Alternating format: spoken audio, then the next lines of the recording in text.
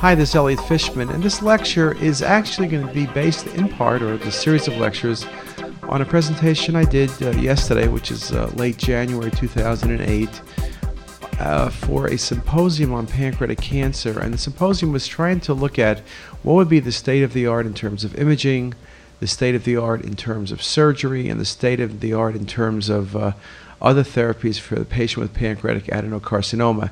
And of course, what was interesting, there were many areas of discussion, many areas of controversy. But one of the areas that had no controversy was that CT was felt to be the state of the art for evaluating the pancreas in patients with pancreatic adenocarcinoma, and that 3D imaging with post-processing was mandatory. So let's now take a look at this in more detail. We know there are many ways to evaluate the pancreas. There are certain advantages and disadvantages to each technique, but there's no doubt that every hospital essentially will use CT as their primary imaging study. Now, the literature truly supports this. Here was an article by BiPath, which was a meta-analysis in 2005, concluding that CT was the preferable method for imaging modality for the diagnosis and determination of resectability of pancreatic adenocarcinoma. And this was based on the high sensitivity for diagnosis of helical CT and its high specificity. This article had the conclusions using CT, but if you look at some of the numbers were okay. Helical CT sensitivity 91%, specificity 85% for diagnosis, and for resectability 81% and specificity of 82%. Now, it was better than any other technology, but it's important to remember in looking at these numbers that this was a meta-analysis, which means you looked at many studies, but equally important, maybe more important, was these studies took 13 years, from 1990 to 2003. And even writing an article and publishing in 2005, 16 slice was probably the standard of care at that point. The 64 was being introduced, but these articles we're looking at here, not all of them had spiral CT, and many of them had single slice, and many had 4 slice. So again, those numbers for CT were pretty impressive, especially when you consider the technology wasn't so impressive. When you look at the more recent articles, here's an article from November 07 in the Journal of the Pancreas. 91 consecutive patients referred with a diagnosis of pancreatic cancer, underwent 3-phase imaging. Out of these, 63 were considered inoperable because of spread of disease. 28 patients were left then. 23 underwent a Whipple. 5 underwent a palliative procedure. And when you look at the numbers, when compared to surgical outcomes, CT had a positive predictive value of 100% for resectability. That indeed is very impressive. Hard to do more than 100%. On the basis of PATH, however, this resectability numbers came to 83%. And again, I think all of us understand that at PATH you can have very much microscopic margins or small nodes that are positive.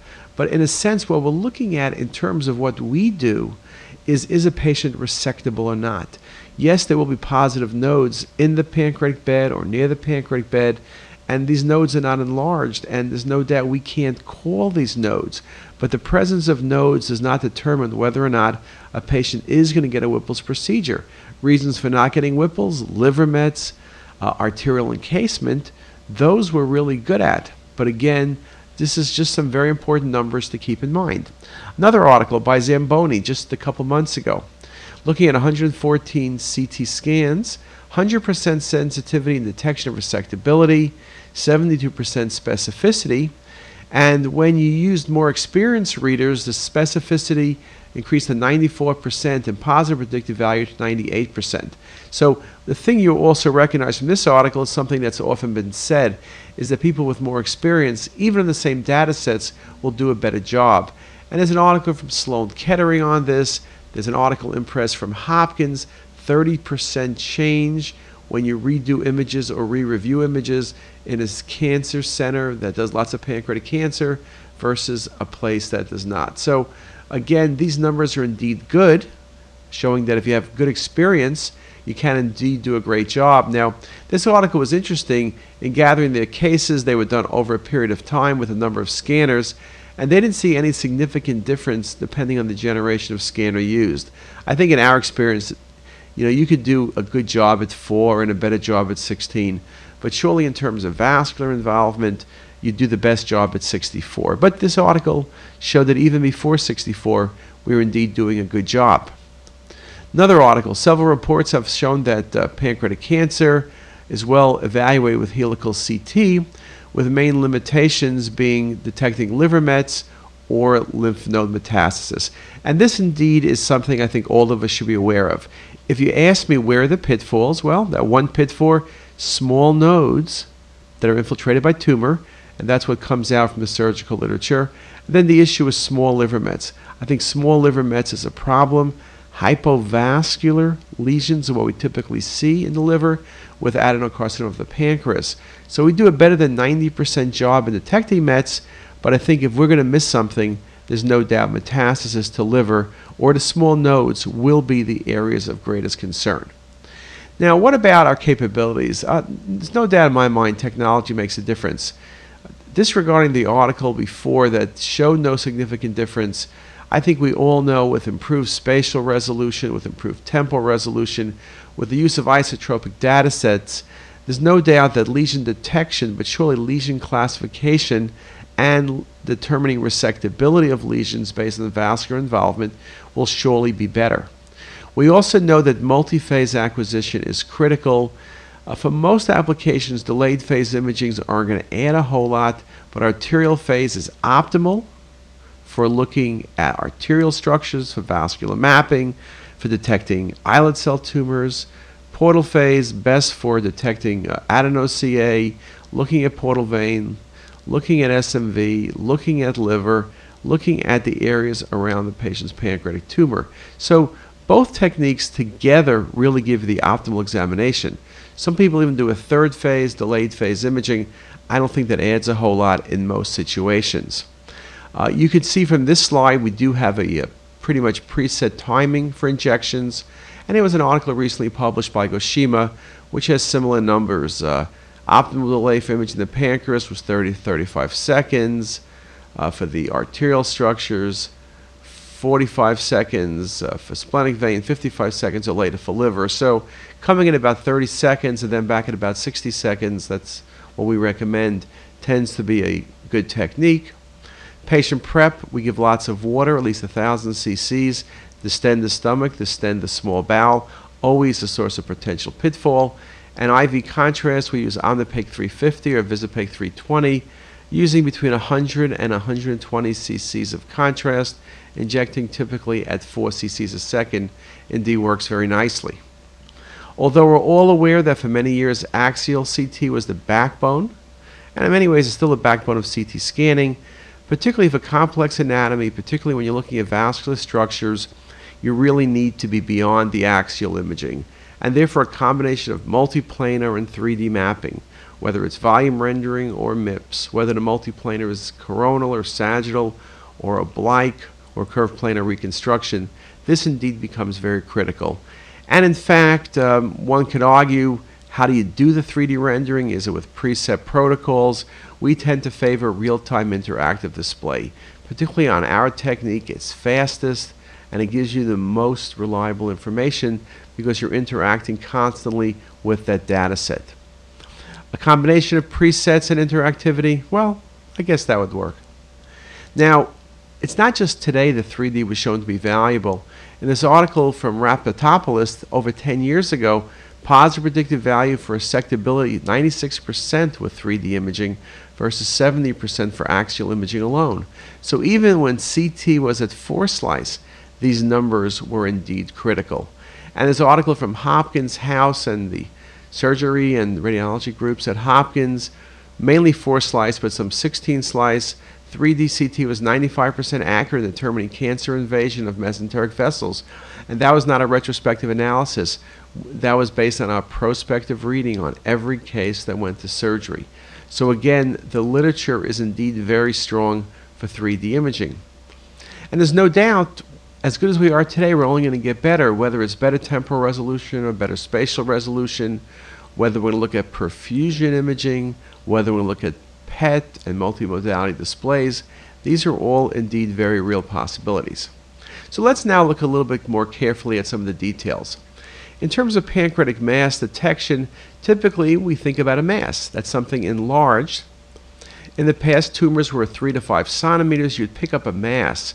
Now, because CT is done earlier, because we're more accurate, we may not see a mass. We may see textural change. We may see a duct transition and know there has to be a mass there. So we're much better than we used to be.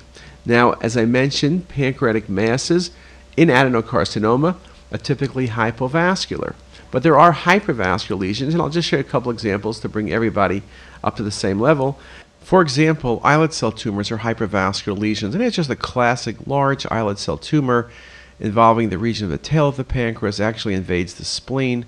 Islet cell tumors not only are very vascular on arterial phase imaging in the primary mass, but also in terms of liver metastasis. And liver mets, you think about hepatoma as hypervascular, but metastasis, islet cell, metastatic carcinoid.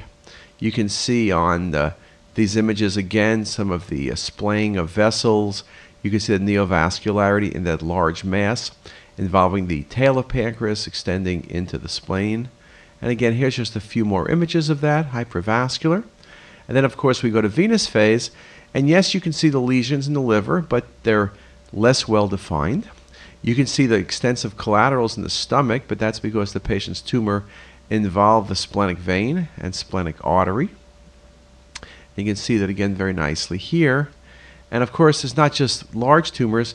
Here's a patient with a bit over 1 centimeter hypervascular lesion, head of pancreas, and that was an islet cell tumor. And here's a patient, same lesion projecting off the pancreas. This was an insulinoma, and here it is in 3D. Insulinomas are small lesions, typically 1 centimeter range, hypervascular. CT these days, with its high resolution capabilities, can pick these lesions up in about 95% of cases. In the past, CT was at best 50% for islet cell tumors, and here's just a few more pictures. Now again, to make the point that islet cell tumors will become isodense pretty quickly. Now, we talk about hypervascular tumors. Flip side is cystic tumors. Cystic pancreatic lesions, well-defined, water density, may have septations. This was a cystadenoma, but as you know, it could be anywhere from cystadenoma to cystadenocarcinomas. We could talk about Hamudi tumors, which are in younger patients. We could talk about incidental IPMNs, intraductal papillary neoplasms. Very common. 3% of the population actually seems to have them in our experience. And these cysts can be variable size. IPMNs, like this case, typically are under 3 centimeters. Again, the question is, what do you do with these patients? You can't operate on all of them, so you typically follow them looking and hoping for lack of change of size. The IPMNs you worry about are the central IPMs, which are in the duct. Those have about a 10% chance of becoming malignant, and so those are the ones we're really concerned about. Again, just very nice visualizations showing you some of those capabilities. Now, let's go back to adenocarcinoma. I've showed you now some cystic lesions, some hypervascular lesions, but I said adenocarcinoma is hypovascular. And here's just a great example. Look at the body of the pancreas. You see that low-density lesion? You see the dilated duct, but look at that low-density lesion. And it's just a thing of beauty. It's not a cystic lesion, no chance. It's not a vascular lesion. You look at it in a few other planes. Again, when we use volume rendering with texture mapping, you really get a very nice look at that lesion. And you could see that it does cause the dilatation of the duct. You can see it's a transit point between obstruction and non-obstruction. And you can see very nicely around those circles the tumor. Another example, dilated duct. You got to find the cause. There's a low-density lesion proximal to that dilated duct. It's not a very large lesion, but as you look at transitions, the lesion is small, and that's consistent with tumor. Again, we can't be looking for larger lesions anymore. Look at this example. Look at the lesion we now define because of the duct in the body of the pancreas. That lesion is really tiny. It's a 1+ centimeter lesion, but it's something you should be able to diagnose based simply on the transition zone and the CT appearance. So again, very important. Here's another example. Tail of pancreas, 1 centimeter mass. These are the lesions in the past that would have been missed. These lesions are often the ones that you can get a cure on. So you really don't want to miss this. You don't want it to come back when it's 5 or 6 centimeters. So Distal pancreatectomy here did the trick. Now, other things we look for are changes in texture. I mentioned that a moment ago about low density texture, but texture often is impacted by dilated ducts. So in this case, you see the body and tail show a dilated duct. You see a transition, and you see the differential enhancement between the proximal and distal aspects of the patient's pancreas. That low density is because of infiltration. It's because of pinching of the vessels. It's slow flow. And you can see very nicely as you go through the sequence of images that true differential enhancement between normal gland and abnormal gland. And you see the dilated duct. When you look carefully at the transition point, it's very clearly demarcated. There's definitely a tumor there. That's a classic visualization for pancreatic carcinoma in the mid-body of the pancreas. So just very nice visualization looking at the areas of enhancement versus the areas of lack of enhancement. So when you look closely at that case, look at that transition. When I bring things directly into focus, it's a 1 centimeter mass, but it's a definite cutoff. There's definite differential enhancement. And those are the pancreatic cancers that typically are resectable. So again, you want to be very careful in that regard. Duct dilatation, transitions of duct from dilated to non-dilated, changes in gland texture, those are all very, very important things. I'll just comment again about pancreatic duct dilatation. When you see whether it's common duct or pancreatic duct, when there's a rapid change in caliber, you got to think about a lesion. Now, it could be a stricture in pancreatic duct, it could be a stone or even the common duct, but you got to worry about tumor. So make sure you can explain any transition. Sometimes you won't see a mass on CT. Well, you better do an ERCP. It's not something that you want to leave alone. And you can see here it's just that case from before with the dilated pancreatic duct. And here's a humongous duct. It looks like a cystic lesion. Well, in fact, it is. It's a central IPM, high associated malignancy. These are going to come out. But basically, the entire gland is atrophic because what you really are left with is a giant pancreatic duct. And you can see on this first 3D image the little outpouchings of the duct. That's very classic for central IPMN. You put a scope in there, all you'll get back is a ton of mucus. So again, something to be aware of. Central, markedly dilated duct, atrophy of gland, no vessel involvement. You better be thinking indeed about this possibility. Now, what about vascular mapping? And vascular mapping is the other big part of the study, and that is probably the most critical thing when we talk about resectability. And why don't we talk about vascular mapping in part 2? And with that, I wish you a great day.